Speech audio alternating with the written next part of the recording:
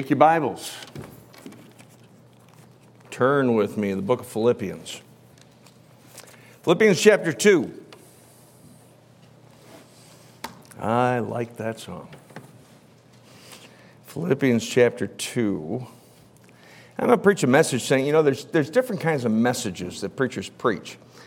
And some messages apply more to some people than others. Some apply to a particular group of people and not to another group, possibly. Like messages on child training and child rearing, that would apply to people that have children, and people that don't, it wouldn't apply. But I like messages like the one I'm going to preach tonight because it applies to everybody. There isn't anybody exempt from the command that is given for us to obey, and we'll see it here in just a little bit. But these kind of messages apply to speaker and hearer alike, no matter where you are in life. Really, even lost or saved. This is an absolute necessity that needs to be in our lives. So let's all stand together, if you would. Philippians chapter 2, and we'll read verses 5 through 8.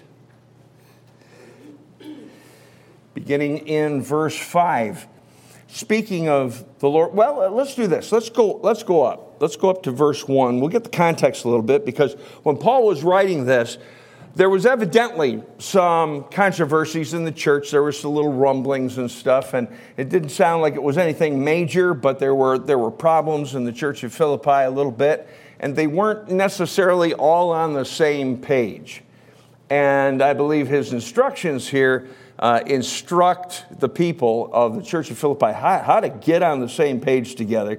Verse 1 says, "If there be therefore any consolation in Christ, if any comfort of love, if any fellowship of the Spirit, if any bowels and mercies, fulfill ye my joy, that ye be like-minded, having the same love, being of one accord, of one mind. Let nothing be done through strife or vain glory." Evidently, they were having some problems in that area. "But in lowliness of mind, let each esteem other better than themselves. Look not every man on his own things, but every man also on the things of others." Well, how do you do that? How do you get to that point where those actions become normal? He tells us, verse 5, "Let this mind be in you, which was also in Christ Jesus, who being in the form of God, thought it not robbery to be equal with God, but made himself of no reputation, and took upon him the form of a servant, and was made in the likeness of men. And being found in fashion as a man, he humbled himself, and became obedient unto death, even the death of the cross." Let's bow our heads for prayer. Father, what an amazing passage of Scripture when we read that the fullness of the Godhead bodily, the Lord Jesus Christ, became flesh and humbled himself. Lord, if it was necessary while you were on this earth to humble yourself, how much more is it necessary for us to be humble before you? We pray, Lord, that you would guide and direct during this message, that you would have our hearts tuned in and focused on what saith the Lord.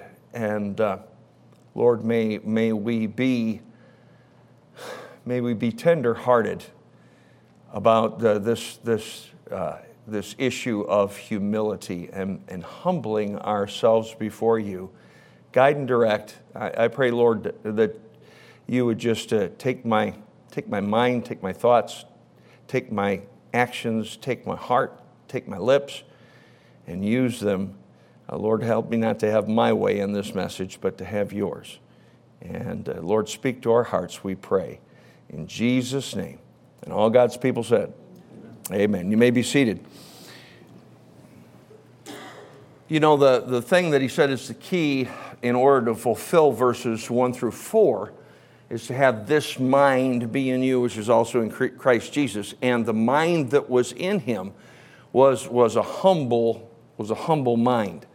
And so humility is something that is an absolute necessity when it comes to the Christian life. I'll go so far as to say it's an absolute necessity when it comes to getting saved. God does not save people that are proud and think they can make it on their own.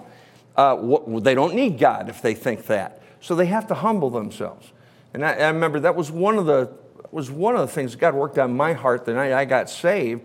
There was some humility that had to take place because I had one opinion when I walked in and I had another opinion when I walked out because I saw Scripture, and the Spirit of God worked on my heart and showed me what I needed to do. What is humility? Well, humility is lowliness. It's a modest, meek, and submissive spirit. It's a deep sense of unworthiness in the sight of God. It's recognizing and acknowledging my total dependence upon God and seeking His will for every decision in my life. Here's a book that I've gotten a hold of, and you can get it free. It's online. You can get it in a digital form. I've got it digitally. I've also got the print copy. It's a small book. If you have a hard time reading, and sometimes I do, this is it's not an easy book to get through. It's a short book to read, but it's kind of a toughie to get through. It's just simply called Humility, and it was written by Andrew Murray. I've recommended it before. Boy, if you haven't gotten a hold of it, please do so. It is just an excellent book. But he says this about humility, Andrew Murray does. He says, humility is perfect quietness of heart. It is for me to have no trouble, never to be fretted or vexed or irritated or sore or disappointed. Does that describe you this last week? I'm not so sure it describes me this last week. It is to expect nothing, to wonder at nothing that is done to me, to feel nothing done against me. It is to be at rest when nobody praises me and when I am blamed or despised.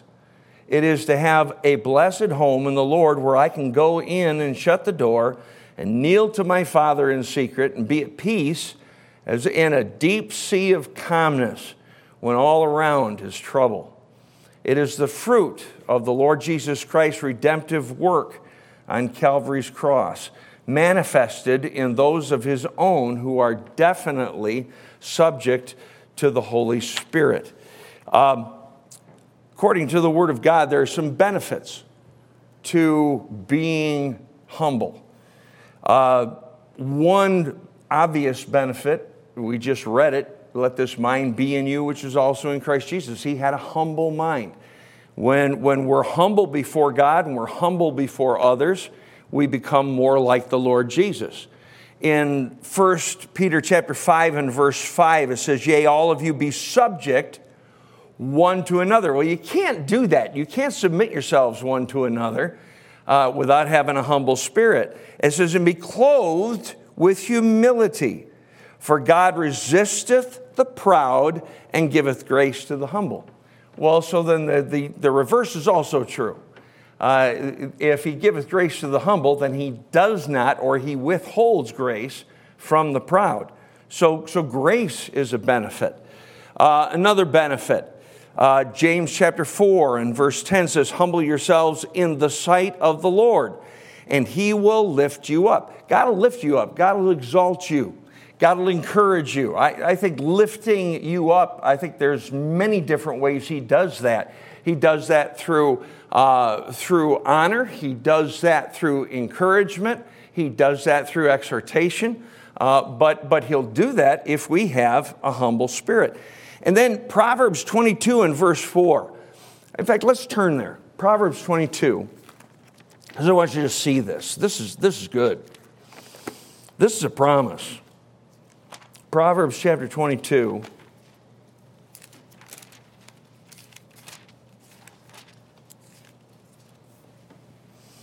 Proverbs 22 and verse 4 says, by humility and the fear of the Lord are riches and honor and life. Now, he couples humility with the fear of the Lord, and I believe those two walk hand in hand. But he says if you're humble and you fear God, he says God says he'll give you riches and he'll give you honor and he'll give you life. Those are all blessings. Humility gets God's ear. 2 Chronicles, chapter 7 and verse 14 says, if my people will humble themselves and pray, that he'll hear their voice, and he'll heal their land. There's a promise that there are blessings that God will give to us if we're humble, that he won't give to us if we don't have that humility and we don't humble ourselves before him. Of course, the opposite of humility is pride. Now, what's pride? Well, there's some different aspects to pride. First of all, pride is believing that we have achieved what God and others have done for us and through us. Taking credit for that which we really shouldn't be taking credit for. One of our former presidents, Barack Obama, said years ago, made a comment that it upset some people, and rightfully so. He says, if you built something, you didn't build it, other people built it for you. And there is some truth to that. He was trying to take away the personal effort, the accreditation of personal effort, and tried to give it to other people. But there is something to be said of that. If you've accomplished anything in life, understand you haven't done it all by yourself. First and foremost, God has helped you, and if God didn't allow you to get to get that thing accomplished, whatever it might be, it wouldn't have happened. And so you realize that pride is saying, well, I did it and I did it all by myself, and no, you didn't. The second thing about pride is pride is reserving for myself the right to make final decisions, and I decide what I want. I have actually heard Christians. I've heard Christians make the comment, nobody tells me what to do. Saved people. And say it without any hesitation. What are you talking? You know what you're admitting? You are stinking proud. Nobody tells me what to do. Or, well, so-and-so can tell me what to do, but so-and-so, some other authority in my life cannot tell me what to do. Well, there's something missing. And the thing that's missing is humility. That's a prideful spirit. Another aspect of pride is building all life around myself and around what I want. And when I build my life around my desires rather than esteeming others better than myself, then there's pride that comes in. Now, God hates pride. He just hates it. Take your Bibles and turn with me to Isaiah 14. Isaiah 14 is the account of the fall of Lucifer. Before he became the devil, Lucifer was a cherub that was an anointed cherub that covereth. And I believe that what he was the cherub that covered the throne of God. There is a cherub in front, a cherub in back, a cherub to the right, and a cherub to the left of the throne of God. At one time, there were 5 rather than just 4. And the 5th one was the one that covered the throne.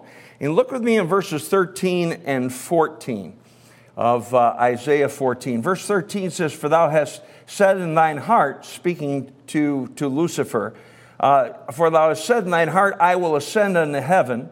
I will exalt my throne above the stars of God. I will sit also upon the mount of the congregation in the sides of the north. I will ascend above the heights of the clouds. I will be like the Most High. Now notice there's 5 I wills there. I will ascend to heaven. I will exalt my throne above the stars of God. I will sit upon the mount of the congregation. I will ascend above the heights of the clouds. I will be like the Most High. 5 I wills. And what that is that's his pride kicking in. And honestly, pride is the very first sin that actually entered into God's universe. And it was what caused Adam and Eve to fall. And Satan used it. He said that if you eat of the fruit of the knowledge of the tree of good and evil, that ye shall be as gods, he told them. And that appealed to their pride. And so they went ahead. She went ahead first and took it, and then so did he. Pride is imposing our will upon God. Bless my plans, God. Bless my ideas. Well, why don't you get your plans and your ideas first from God, and then you won't have to worry about whether or not He'll bless them, because they're His ideas, not yours. Pride is putting ourselves on equal level with God and with God-given authority. Not only with God, but with others that God has placed strategically over us. Pride is taking credit for what God has given to us. And that's why it's so important whenever you get praised for something you did or something you are. Deflect that praise, because without God, you are nothing. Without His grace, without His mercy, you are nothing. And we need to keep that constantly in the forefront of our minds. We have a choice. We can either humble ourselves before God, or He can do it. Well, I've been on both sides. I'd rather do it before God has to do it. Now, there are times when God does it, and every time God does it, it's absolutely necessary. And you learn much from the process. But, several places in Scripture it says, humble yourselves, humble yourselves, humble yourselves. The idea is, why don't you just take care of it? And really, it's a command. God tells us it's a command to humble ourselves before Him and to humble ourselves before others. It's not just, sometimes we think, well, I've humbled myself before God, so I've done what God wants me to do. No, God also wants you to humble yourself before others. And sometimes it's tougher to humble yourselves and submit yourselves to others than it is to do so before God. Take your Bibles and turn to 1 Peter chapter 5.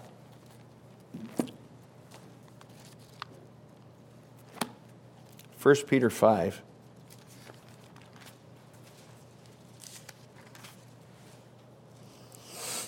1 Peter 5 and verse 6, this is where he makes it very clear that we need to humble ourselves. He says, verse 6, humble yourselves therefore under the mighty hand of God, that He may exalt you in due time.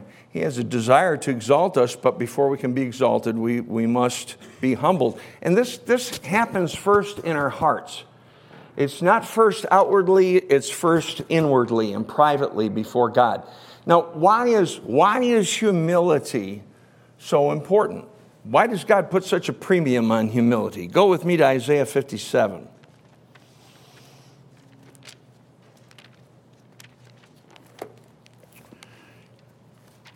Isaiah 57. Isaiah 57, look down in verse 15. For thus saith the high and lofty one that inhabiteth eternity, whose name is holy. I dwell in the high and holy place with him also that is of a contrite and humble spirit, to revive the spirit of the humble and to revive the heart of the contrite ones.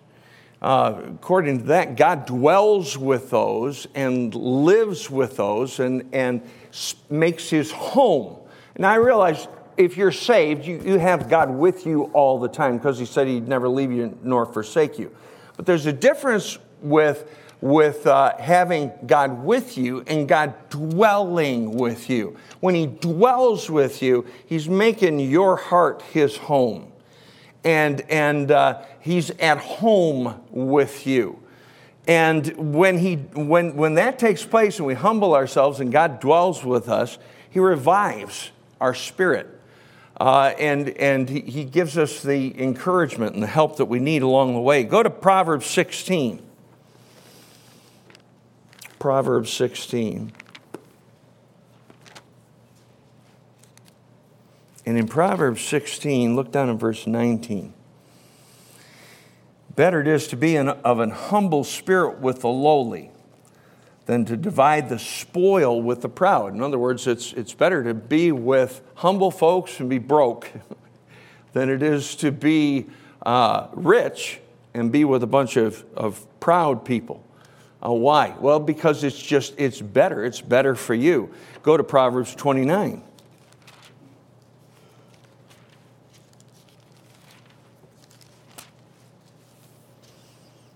Proverbs 29, verse 23.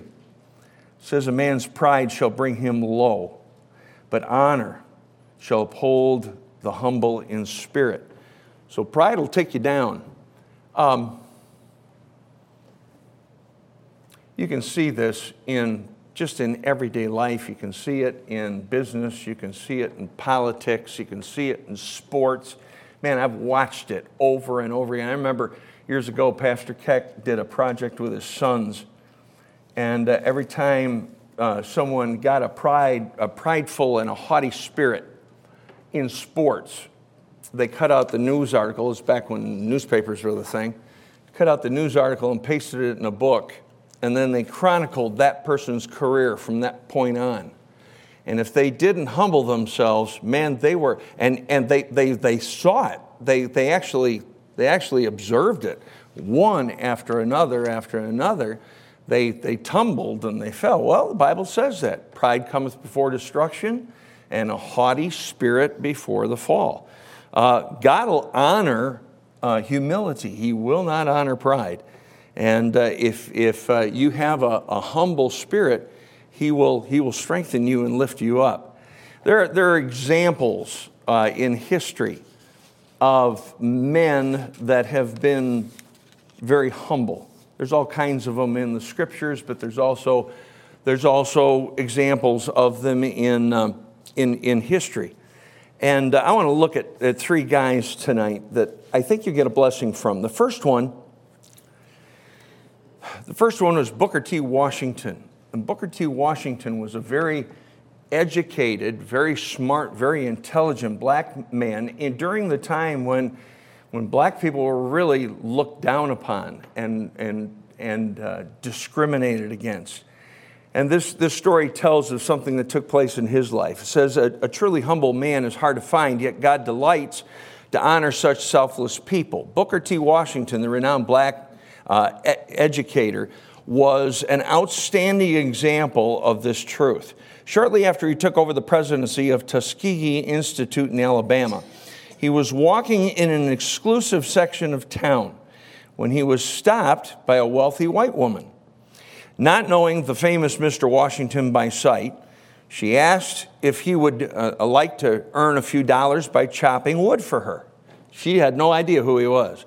Because he had no pressing business at the moment, Professor Washington smiled, rolled up his sleeves, and proceeded to do the humble chore she had requested. When he was finished, he carried the logs into the house and stacked them by the fireplace. A little girl recognized him and later revealed his identity to the lady. The next morning, the embarrassed woman went to see Mr. Washington in his office at the Institute and apologized profusely. "It's perfectly all right, madam," he replied. "Occasionally, I enjoy a little manual labor. Besides, it's always a delight to do something for a friend." She shook his hand warmly and assured him that his meek and gracious attitude had endeared him and his work to her heart. Not long afterward, she showed her admiration by persuading some wealthy acquaintances to join her in donating thousands of dollars to the Tuskegee Institute, and just because he had a humble spirit. Another fella, the guy that developed and founded Morse Code was Samuel Morse. He was a famous inventor, and he was once asked if he ever encountered situations where he didn't know what to do. And Morris responded, "More than once, and whenever I could not see my way clearly, I knelt down and prayed to God for light and for understanding." Morris received many honors from his invention of the telegraph, but felt undeserving for those honors. I have made a valuable application of electricity, not because I was superior to other men, but solely because God, who meant it for mankind, must reveal it to someone. And he was pleased to reveal it to me. He didn't take credit for it. He gave it back to God. Another fella is George Washington Carver. Does anybody know what George Washington Carver, I don't usually ask questions and messages like that, but does anybody know what George Washington Carver is famous for? Donna? Peanuts, okay? Peanut butter. He's the one who founded peanut butter. He figured out how to make butter out of peanuts. George Washington Carver, the scientist who developed hundreds of useful products from the peanut, said this. He said, when I was young, I said to God, God, tell me the mystery of the universe. But God answered, that knowledge is reserved for me alone. So I said, God, tell me the mystery of the peanut. Then God said, well, George, that's more nearly your size. And he told me. And he used it. I love that story. I think that's great. You know what that is? That's a humble spirit. You say, whoa, he discovered peanut butter. Yeah, he did so because God showed it to him. And he didn't take credit for himself. He gave that credit to God. How do we get ourselves in that kind of position like those three guys? How do we humble ourselves? Well, let's take a look at what God says about that thing. Let's go over to James chapter 4. James 4.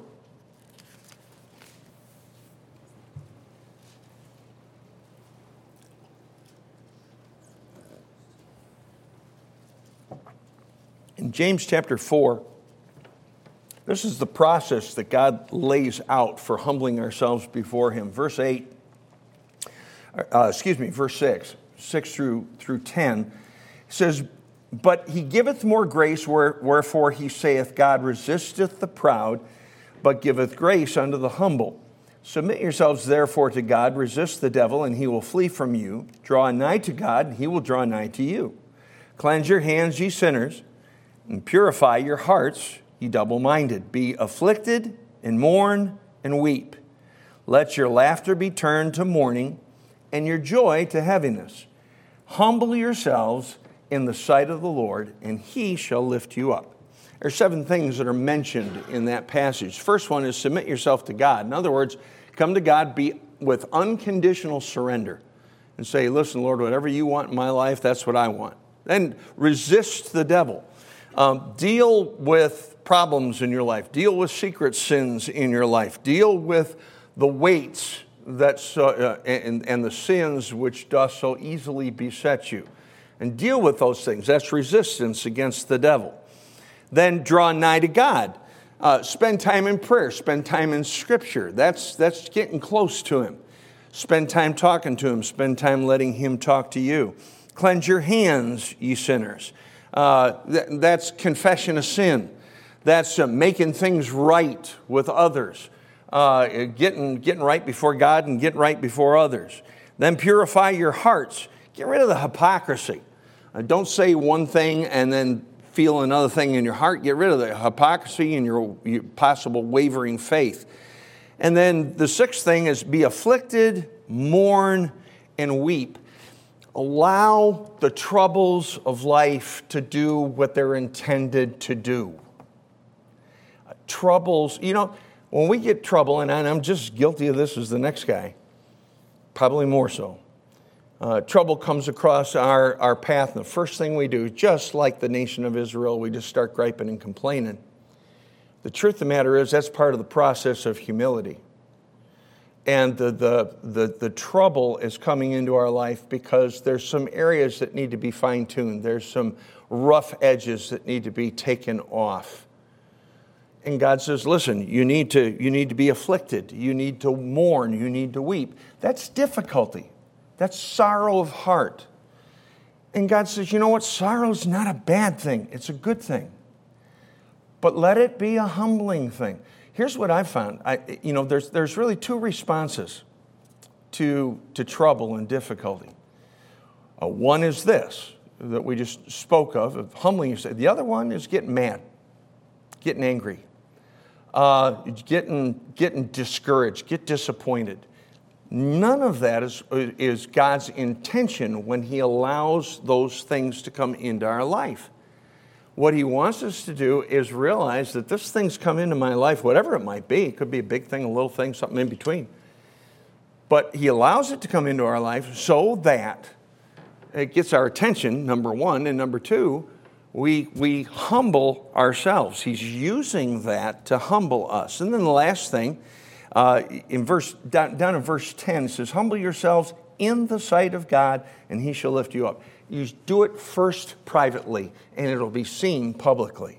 But it's got to be first done in the sight of the Lord and before God himself, just between you and him. And humbling ourselves before God is an extremely personal thing.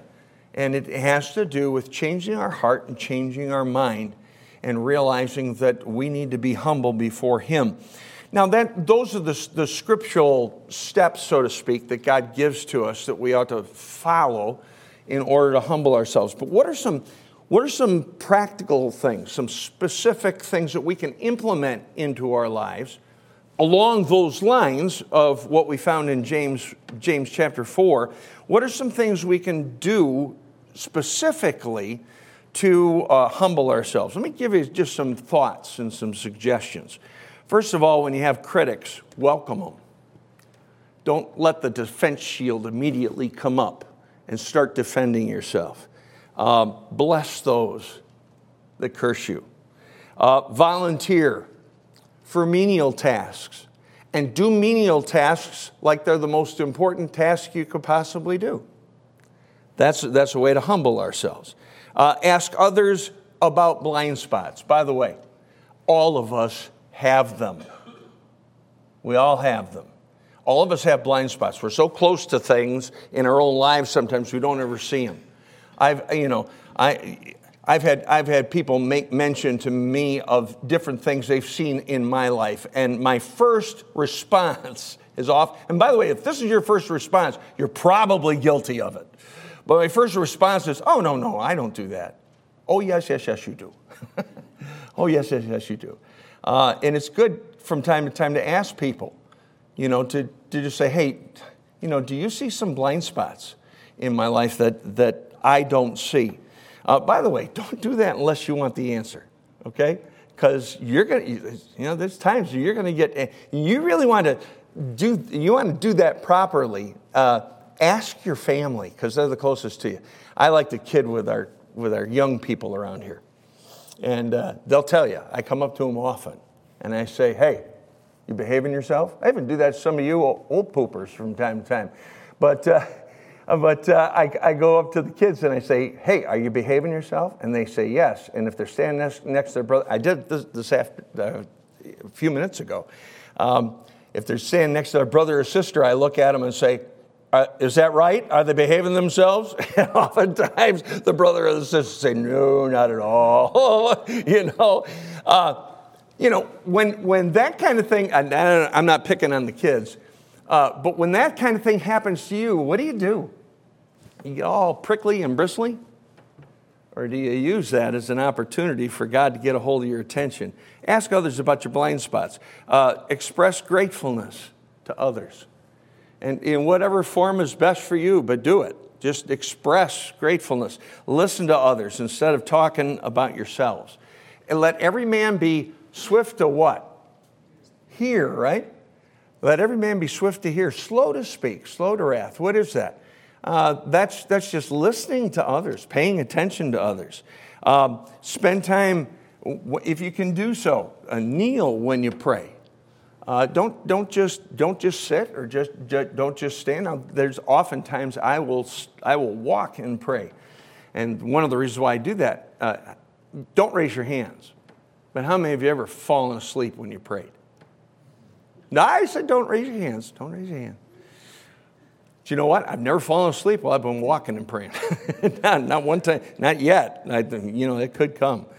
Let authorities make final decisions for you and accept them. Accept them. Ask forgiveness for wrongs you've done.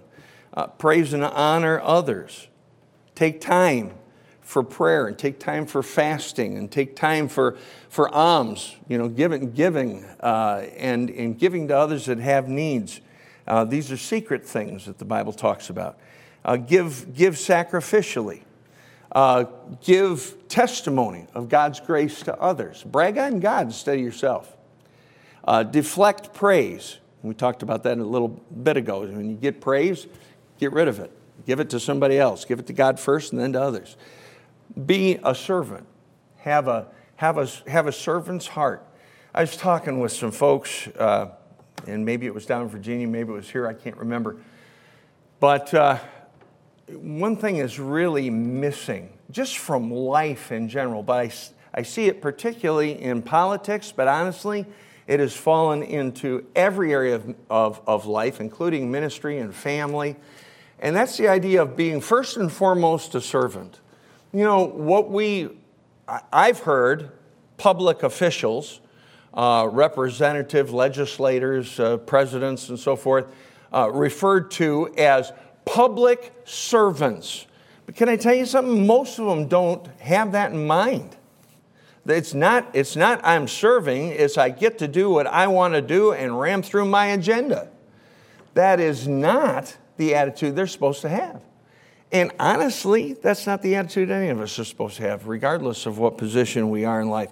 Have a servant's heart. Look for ways that you can serve. Even if you're in a position of authority, don't look at that position of authority first. Look at the position of being a servant to those people that are under you first. Let me just close this message with just asking you some real simple questions about humility and humility in your life personally. When people disagree with you, do you argue to defend your position? Somebody says something that's contrary to what you believe, are you immediate to correct them and defend your position? Do you tend to cut off those who ignore you? Years ago, we lived out in Green Bay, and we moved into a house. It was the last house that we moved into, and we had neighbors. And those neighbors, the husband was real outward and friendly. He was a car salesman, but the wife, she was as cold as a block of ice. She just was. And my wife looked at her and said, I'm going to win her. I'm going to get her. I'm going to get her to smile. And I mean, she would go out into the backyard or in the front of the house. She'd see her. She'd say hello to her. And she would totally ignore her. That didn't stop Debbie. She just kept going and going and going and going. She got a friend out of that whole deal. And we were back in Green Bay here just not too long ago. And we had the opportunity to go over and see Fred and Joyce King. And it was a thrill to me to see Joyce and my wife hug. That was because I remember what she was like before. That's the kind of attitude that we ought to have. Don't take those people and cut them off. Make them a project and try to be a blessing to them. Are you hurt when those whom you dislike are honored? Do you find it difficult to admit when you're wrong? Do you inwardly react when people criticize you? Do you give opinions before being asked for them? Do you enjoy sharing about your accomplishments? Do you talk more than you listen? Be swift to hear and slow to speak. Are you more concerned about your reputation, or are you more concerned about God's reputation? What people think, not what people think about you, but what people think about God. And I think that's one of the things that really prevents us from being more aggressive witnesses, is that we're concerned about what people think about us, not what people think about God. And that's a lack of humility. Do you give the impression that you have no problems? Or when you have problems, you try to cover them up so nobody can see that you're struggling? Do you seek ways to humble yourself? Do you do things for praise and for compliments? Do you accept praise rather than deflecting it and giving it off to God and others? Are you quick to correct others when they make mistakes? Do you react when you do not receive credit that you're due? Do you feel important? And last of all, do you compare yourself to others rather than comparing yourselves to God? The bottom line of the thing is really just the command that God gives to us. And that command is simply humble yourselves before God. That's a command that applies to every single one of us. Humble ourselves before God. Let's go to Lord in prayer. Father, I pray that you'd help us to see the areas tonight where we have violated humility and stepped into pride. This is something that every single one of us really fights every single day. It confronts us. Sometimes we fight it, sometimes we don't. But we're told we're to humble ourselves, and that's a continual process until Jesus comes or until you take us home. Lord, we're gonna fight that pride all the time. But the way that we fight it is by humbling ourselves before you and humbling ourselves before others. Speak to our hearts tonight about specific areas where we need to humble ourselves. We've all got them. And then, Lord, when you show them to us, help us to come to you and tell you what we're going to do about them. And confess it as sin and then make a project, something that we're going to do to work on that humility so that, Lord, we can be more like you. We can let this mind be in us, which was in Christ Jesus. Help us to be more like you by having a humble spirit. Please work in this invitation in our hearts. We pray it in Jesus' name. Amen.